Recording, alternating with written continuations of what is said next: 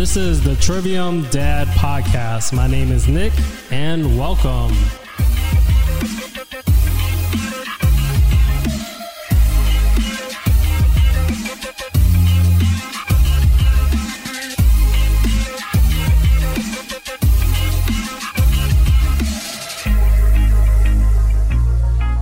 Dearest listeners, I'm here to ask for your support, not your financial support.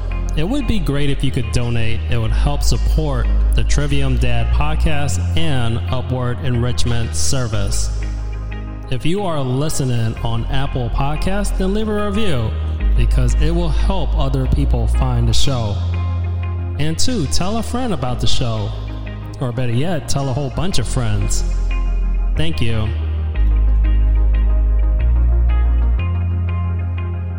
This program may contain strong languages and topics that might not be suitable for all listeners. This is the Trivium Dad Podcast. My name is Nicholas Jones. I'm thrilled to have Dave Cook, host of Recovery for Real podcast, where he speaks to people in all walks of life about their struggles with any area of recovery, be it drugs and alcohol, codependency, and anger issues. Dave is a training coach at a local Celebrate Recovery and director of housing for youth programs. He is a graduate of Purdue University with a degree in human services with a concentration in youth and family services and administration, with a long list of volunteering and active in the Broken Chains motorcycle ministry. Dave, welcome to the Trivium Dad Podcast. How are you today? Hey, I'm doing great, Nicholas. Thanks for having me, man. I'm excited. It's my pleasure. And I think, you have a great story that I think my audience can, listen to and possibly learn from. So can't wait to, go into this conversation. Yeah, me too. Me too. I love to tell my story. If I can just touch one or two people every time I tell the story, I feel like I'm doing what I'm supposed to be doing, And thank you for opening up and making yourself vulnerable. I know these kind of conversations could be tough, to put it out there, but you've been doing that, especially with your podcast. I've been listening to episodes. So I would definitely recommend, first off, after this, my audience should definitely check out Recovery for Real podcast. Yeah, I appreciate that. We're running through some really good guests lately and just touching on a lot of issues that I think everybody who's in recovery, again, and like you said earlier, with any kind of recovery, you can be in recovery for a lot of different things. It's not just drugs and alcohol like people think, Yeah, definitely. It could be a whole host of issues. Like, it could even be something as simple as gaming or, if it's vaping or, it could be any stretch of addiction, gambling, for instance. Anger, codependency, there's just a lot of things that we can get off. Even food can be a thing, Because people find comfort. I sometimes like to, take away stress by eating like my favorite food. So yeah, it could be anything that could help, add dopamine into your system and to make you just exactly. And that, just get you away from what's happening around you. Yep. You got it figured out with that dopamine thing. That's exactly what happened. Yeah, I kind of knew that because when you do, talk to people, because that's really how you learn is by talking to folks throughout your life. They kind of explain, why they do it, do certain things. I want to just pivot and just ask you, if you're comfortable, just please share your story with us and your struggles earlier in life. Sure, absolutely. I'll give you my mini Moni. So I could be here all night telling you a lot of things, but I'll start out real quick and say that, my very first memory when I was a child was my mom in the corner of the room behind a chair and my dad in the middle of the room. And, I'm what I know, I was 2 years old, Nicholas. This was a very traumatic event, I guess, in my life because I remembered it too. And my dad, I just remember it being loud, and I was only there for a second because my big brother picked me up and took me out of the room. But as I grew in life and started to learn things, my dad was gone after that. That was really the last time my dad was in the house that I knew of. My mom and dad got divorced, and later in life I found that my dad was an alcoholic. His dad was an alcoholic. His dad was an alcoholic. And, the things that go along with alcoholism, was just rampant through my family. My siblings, I have a couple brothers that have, had their struggles with alcohol. My mother was an alcoholic. And so it was almost, a sure shot that I was going to end up, in some kind of alcoholism. Even though I said to myself when I was young, I wasn't going to become that alcoholic. I wasn't going to be like the rest of them. I was going to be the guy that got away. So I started smoking pot early in life. My brothers were a lot older than me, and I used to hang out with them. Well, they were partying all the time. And so it ended up by about 11, I had one of their friends, they had blown me a shotgun. And, by 12, I was just getting high on a regular basis.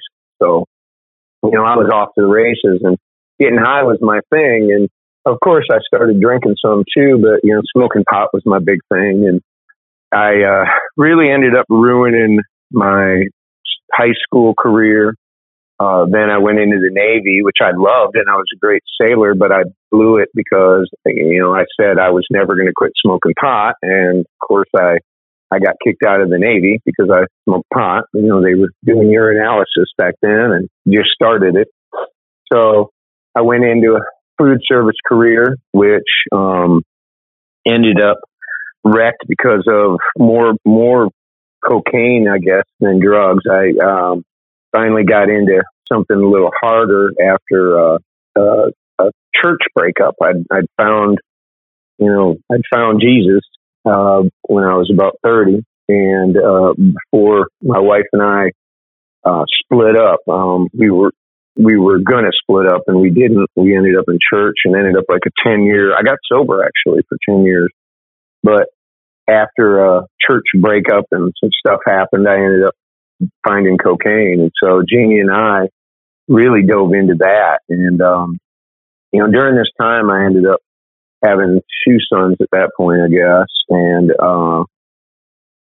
now I'm rolling on and get into the cocaine. It gets worse and worse. And I have Jeannie and I have our 3rd child, and we're married at that point. I don't know. I said probably 30 years, I guess. And we have our 3rd child, or 20 years. We have our 3rd child, and sometime a little bit after that, I think Michael was probably 3 or 4 or something. I was home. I was unemployed, and I was home and drinking as always. It was probably about noon. My son came in, and he said something to me that I construed as being he was a smart aleck, and I just went off on him. I started chasing him around the house and hitting him over the top of the head, and he jumped across to a bed. He was like 12, I think, 13, 12. He jumped across the bed, and I jumped on the bed and was going after him, and my oldest son came in, and he was like, "Dad, what's going on? What are you doing?" And kind of got me to back off. And at that point, in the alcoholic world, we call this our bottom. And that was my bottom day, right then. And, I was out of it at that point. And I knew that, my time in the house was finished right at that point. I knew that when my wife found out about it, it was going to be over for me. And I knew that I needed help. And that was it right there for me. That was my point. And I ended up in rehab at that point. And I went for 6 weeks. And that was a life-changing situation for me. I'd finally, realized that, I definitely needed help. And I'd been in and out of trying to get help before. I had that term of sobriety, but being sober doesn't mean you're in recovery.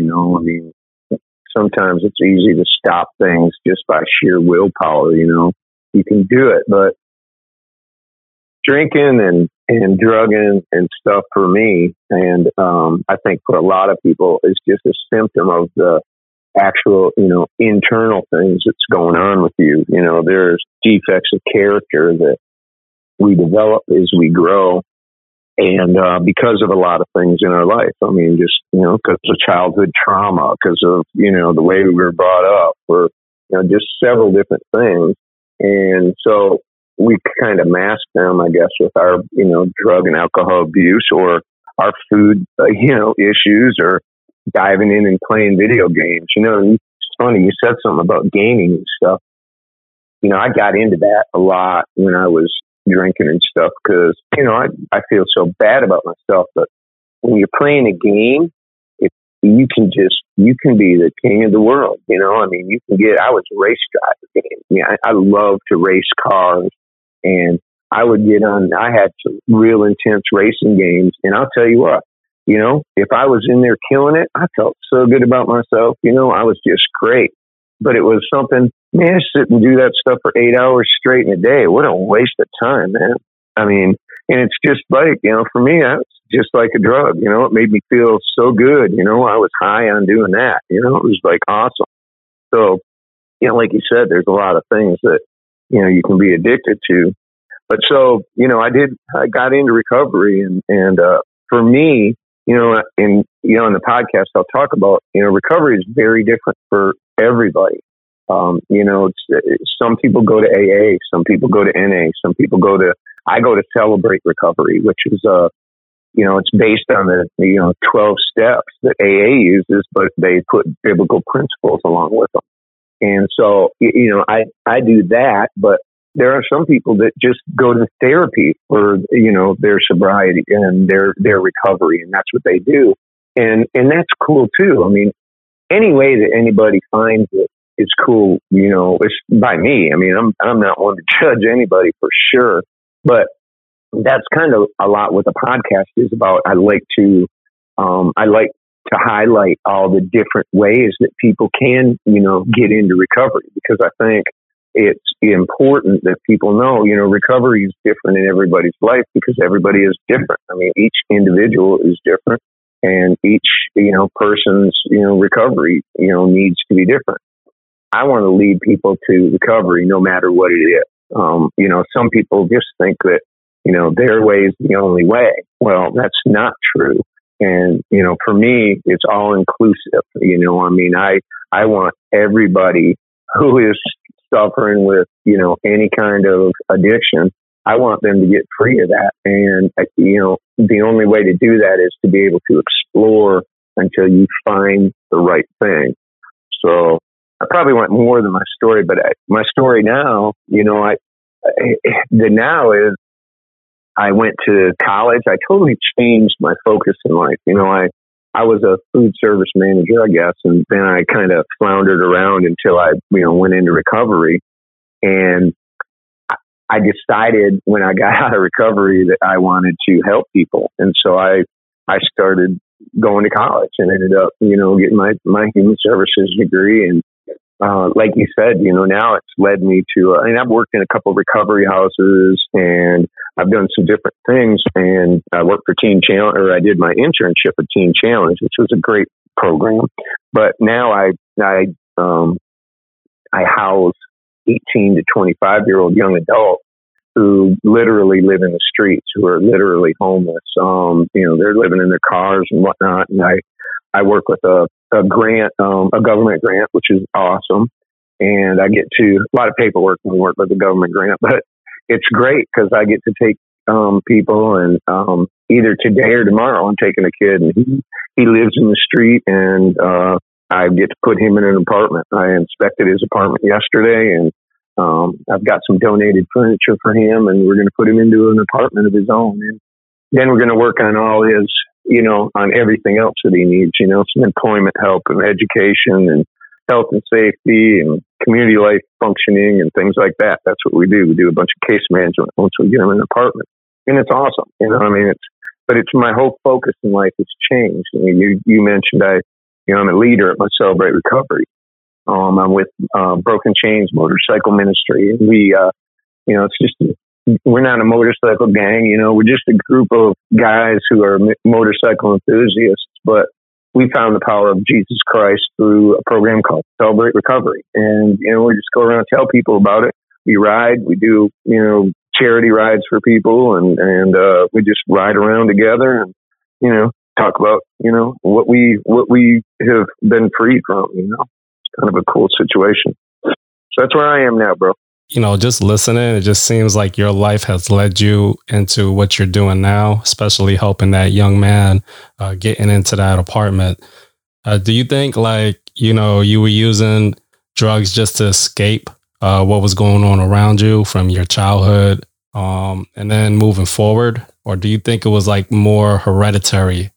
Because, you said it was you saw your family doing it and so forth.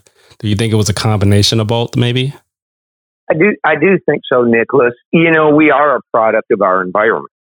And so, when I was growing up, I say holidays and stuff, it was Christmas and Christmas Eve is just a great memory of mine because all my family would be in the house and everything. But, at Christmas Eve and stuff, it wasn't a bad thing to maybe let the little kids have a little nip here and there, maybe a little shot of John Bowie or, maybe sneak in a few sips of some beer or wine or, and it was never a big thing.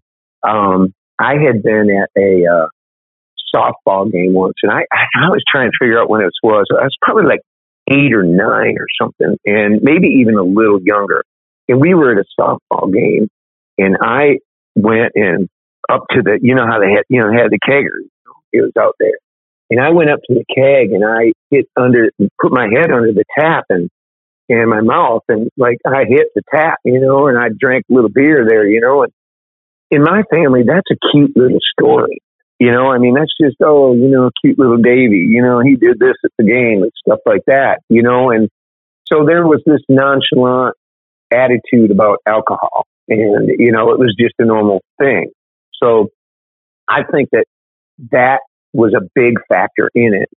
And then later on in life, and I'm just like everybody, when I first started partying, it was just partying. I was having a good time. But again, that was the normal thing to do.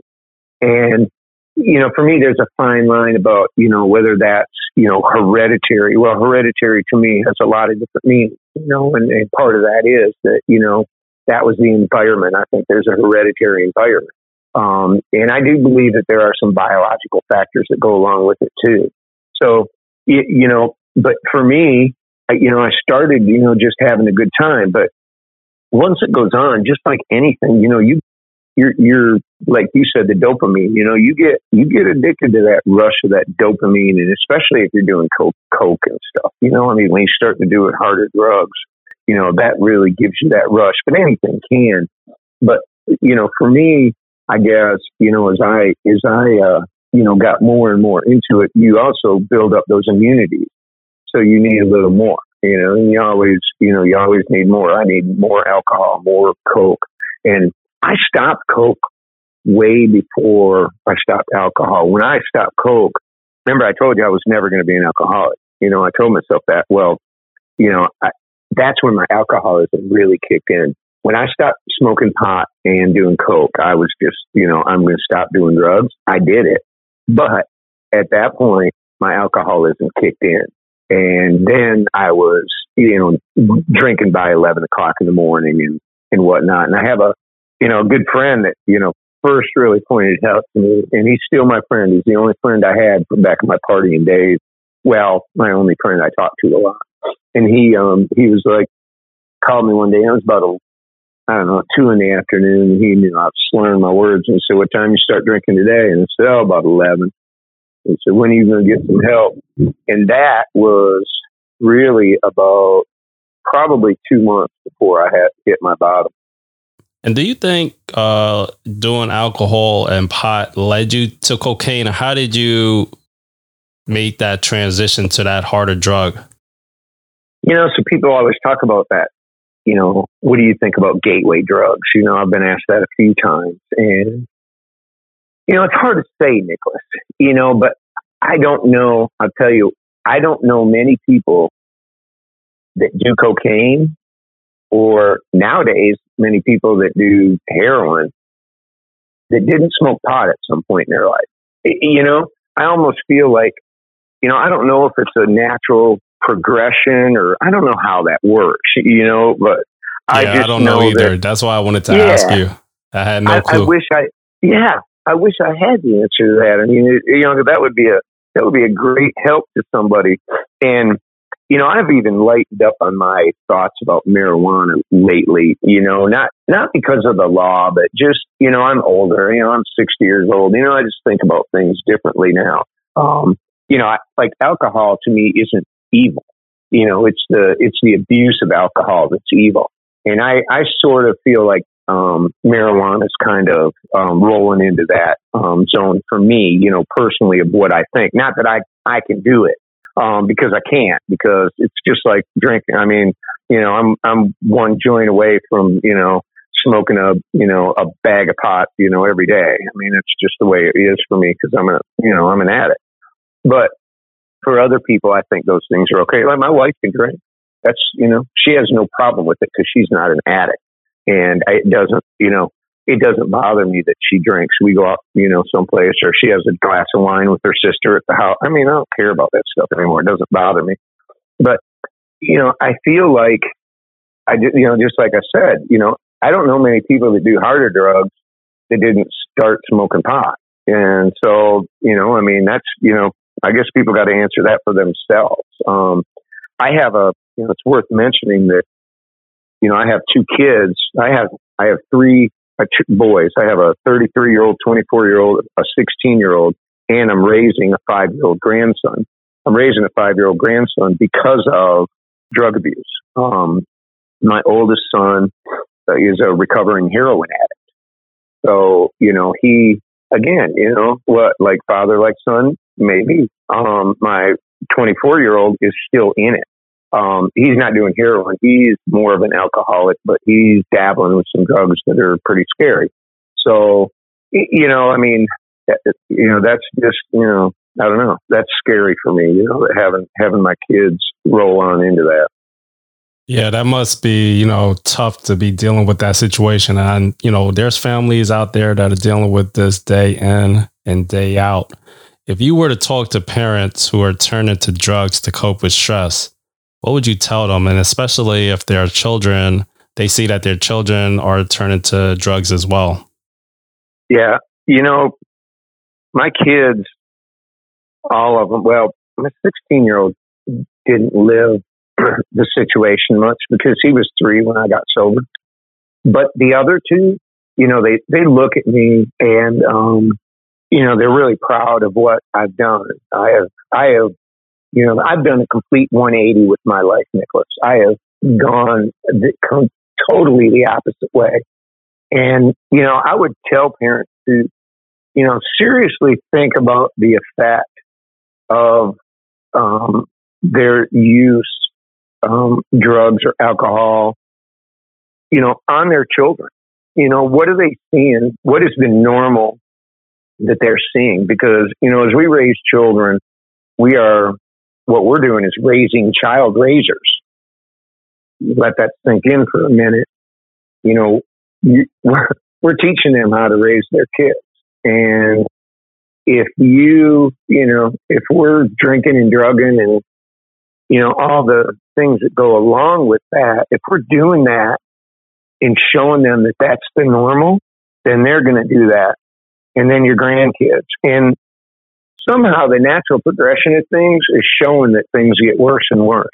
I don't know about your area, but here in Myrtle Beach, South Carolina, there are people dying from heroin addiction every single day. And it's, I know personally I guess this year I already know personally 8 people who have died. And what are we in? We just started July. I know 8 people that have died, at least one a month, from drug abuse. And, and it's crazy. And a lot of them are people that, had actually been in recovery and, didn't make it. So I just, I urge parents to really look at their behavior, all encompassing. You really have to look at what we're doing in our life, because it does affect our children. I mean, tremendously. Kids want to be even if you're good or bad, kids want to be just like their mom. Kids want to be just like their dad, Yeah, we're their role models. So they're looking at us every day. And, parents, we try our best. We don't get everything right. People don't understand, like, we're trying to figure it out too as we go. It's not like there's a playbook out there that we could follow. And every child, every person is different. And, if you're, being raised in a single parent household, it's even harder, because if you got to work 2 to 3 jobs and come home, and then, you're dealing with your child and, what they're going through, if it's school or, whatever the case may be, it's a lot of stress that's being placed on people. And it leads to, what people are going to do to find relief and to escape and to just not have to deal with what's going on, in their house and in their mind. Absolutely. You are very correct with that. And you took the road to recovery. You realized that, it was going to be something that was hard to ditch the habit. What was the hardest thing to do? That's tough. Really, the hardest thing for me was to change associated behaviors. I will say that it is not easy, but I like to say the easiest part of being in recovery was to stop the substances, to quit, drinking. I went into recovery. I went to the rehab, like I told you. Well, you're not going to get, you're not going to get any alcohol in there. So that was kind of easy. And, 28 days will create a habit for somebody. So I was there for 6 weeks. So, my habit of not drinking was already created. My body was, used to it. And I will always say, one of my favorite sayings is, everybody finds Jesus in the joint. And that's an absolute truth. And that's a metaphor. It doesn't really mean Jesus. But, I tell people that go into recovery, I'm like, when you get out of the recovery, when you get out of rehab, that's your first day right there. The day that you're out in the real world is your first day. So, the hardest thing is to actually live life on life's terms, as they say in, the AA world. It's driving by the convenience store that you stopped at every single day to grab a pack of smokes in a, tall boy. It's living that life. It's having that argument with your wife without having to storm out of the house, slam the door, and go straight to the convenience store. In a way, sometimes I felt like I used to create arguments so that I could do that. And so the hardest thing to do is just to start dealing with life without having any substances, to help you through. And that never stops, Nicholas. I'm 13 years into it in September, and it hasn't stopped for me. I work right now on anger and pride issues. I work on, I have this thing of, I'm, Dave Cook, king of the world. Sometimes it seems like it's just ridiculous how highly I think of myself. And that's something I work on all the time. I don't have these large outbursts of anger like I used to when I was drinking with my family and my wife, although I do, and I will cuss at my, 16-year-old sometimes. And, I'm embarrassed about that. And it's something that I really work on. In the car, I'm ridiculous. I am, again, I think I'm the king of the, drivers. I'm God's gift to, the automobile and how it's supposed to operate on the road. And I will sit there and just talk about everybody who drives.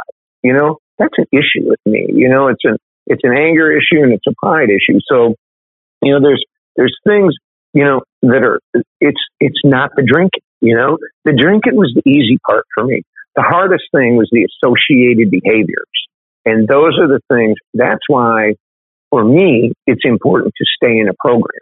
I just ran through the 12 step again for the third time with a group of the leadership group at my Celebrate Recovery. We did it all together. And it took us over a year to do it. COVID kind of messed us up. We had to do some stuff differently. But, it took over a year to run through those 12 steps. But I'll tell you what, I am a better man for it. And I'll do it again because I still got issues to work with. You just spoke about associated behaviors, and it made me think, is it also associated with your friends who have similar habits? And perhaps if they're continuing to, smoke weed or drink and so forth, is it at a point where you just got to say this friendship is not going to work out? Like, I need to get away from that, to get away from the people who may be encouraging me and encouraging my habit. Also, in a way, going against my recovery. Nicholas, it's absolutely. AA calls it, you have to change your people, places, and things. And, that's kind of a catchphrase, I guess. But it's a natural progression. It actually happens pretty naturally. The people that you're with, a lot of times, they weren't really truly your friends. I told you, I have one friend that I used to party with that I talk to on a regular basis. I actually worked with him for years while I was in recovery. And, the rest of them, I just don't hear from them because they were just acquaintances. They were drug buddies. I have one other friend and he's still heavy into it. I think he's doing crack now. I mean, it's just, he looks terrible, and he'll call me every once in a while and I'll throw him a bone, like a work thing, here and there, and do stuff for him. And, I talk to his mom a lot but I just don't, we never, ever hang out together, ever. My other buddy, he can come over to the house and we hang out, we do birthdays together, and he drinks, which is fine because he's not an alcoholic, and it doesn't bother me. And I think he's kind of funny when he drinks sometimes. He drinks 3 drinks or something like that. And he's all, he's just goofy. And, that's cool. But I think it just naturally happens. I walk by people, G and I talked with my wife about this the other day. I walk by people like at Walmart or something, and in different places, and people that I have actually sat and partied with. I've snorted cocaine with, especially. I've sat around and hung out and snorted cocaine. And they will look right at me, and I'll look at them, and I know exactly who they are and exactly where we were. You know what? Those people haven't got a clue who I am. And that's just crazy to me. And it's just, to me, it's just because people are just so into them. When you're in addiction, you're so into yourself, you just don't, so they never really noticed who I was, and I've always been a studier of people anyway. So I know everybody. I mean, I don't forget anything, and it's crazy.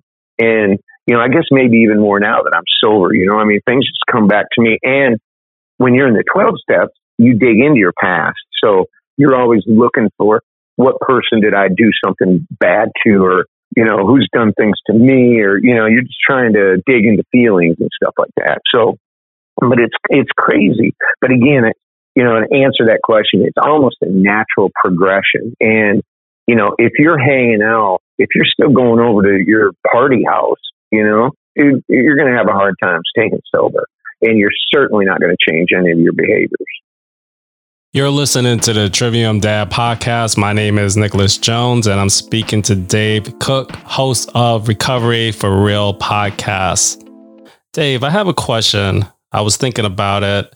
Like, I'm a father of 3. I have a 15-year-old, a 14-year-old, and a 10-year-old. Like, what signs should I look for? Like, any indicators to see that my kids may be, going into that path, using drugs? Is there anything I should look out for?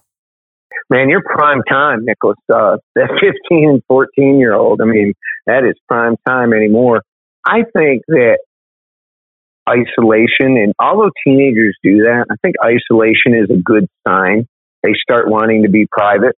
I think as parents, I don't think that it's out of bounds to really to require openness with your kids, to require to know passwords and to to actually search them out. I mean, you need to stay into their stuff, and because I think when kids start isolating, and I told my 16-year-old, when you stop talking to me, I said my antennas are going up and I'm going to start digging. And that's a big deal to me. I mean, I think that whenever a child stops talking and communicating with their parents openly, I think things are going on. Now, there's natural progression of teenage boys, especially, I guess, and girls too, that I only know boys because that's all I've had.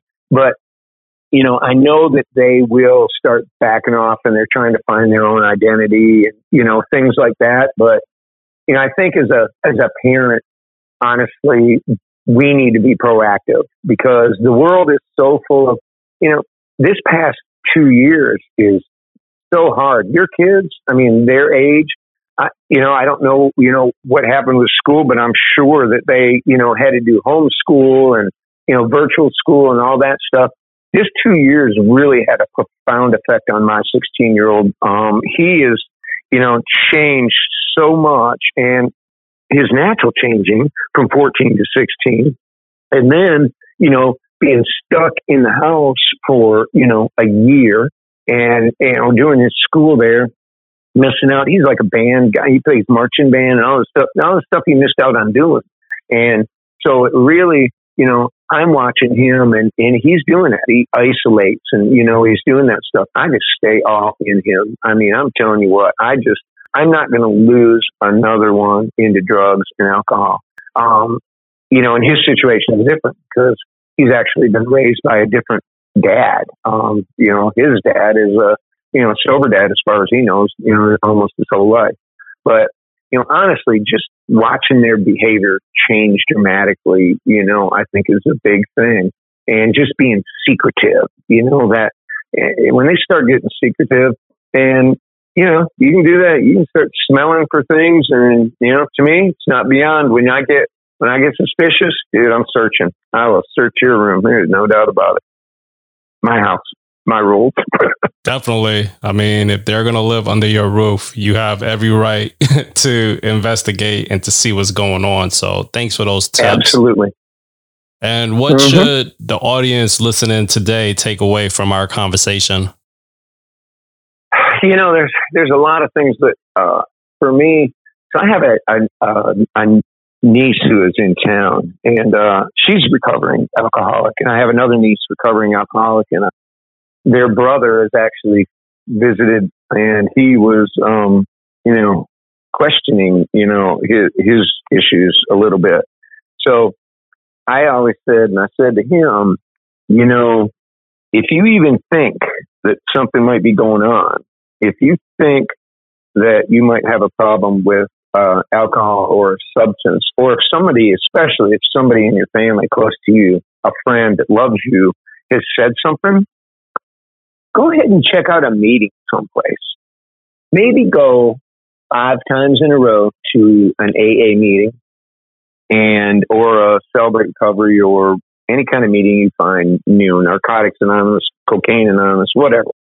Go to any meeting. I always recommend AA because there's a lot of strength. There's a lot of people who have got recovery time. But listen to their stories. You don't have to say a word, but go listen to the stories of people who have been in recovery for a while. And if you hear things that are familiar to you, maybe you should be in that meeting. So it's really just paying attention to those who are around you, those that love you. If your substance abuse is causing you to miss work, if your substance abuse is causing you to have arguments with your family, if it's causing you to have trouble paying your bills, if it's causing you to have, trouble with work, if I didn't say that, if your substance use is, causing any problems in your life somewhere, maybe it's time to examine it a little bit. And if you go to one AA meeting and you don't like it, there's always, every meeting is different too. Like every meeting has its own flavor, because you can go to some buildings will have 3 different meetings a day. Each one of those meetings has its own personality because different people go to them. So, don't give up right away. It's good to go to one meeting 5 times in a row just to see what's going on there. You get to know people a little bit and see what's happening and listen to other stories. So again, my takeaway, would be if you think that you might have a problem, there's a high percentage of a chance that you do, and you should explore it. Dave, thanks for coming on the show. I think your life experience has led you into what you're doing now to help the younger folks that are, going through what they're going through. And I think what you're doing is going to benefit a lot of people. I think this conversation that we had today, whoever's going to download the podcast, my audience will definitely, find value in it. So thank you so much for taking the time today to talk to me. Hey, you're welcome. Thanks for giving me the opportunity to talk about it. Follow us on social media, UESNYS. Check out the website, uesnys.com. Give us a review on Apple Podcasts, Spotify. Thank you for listening.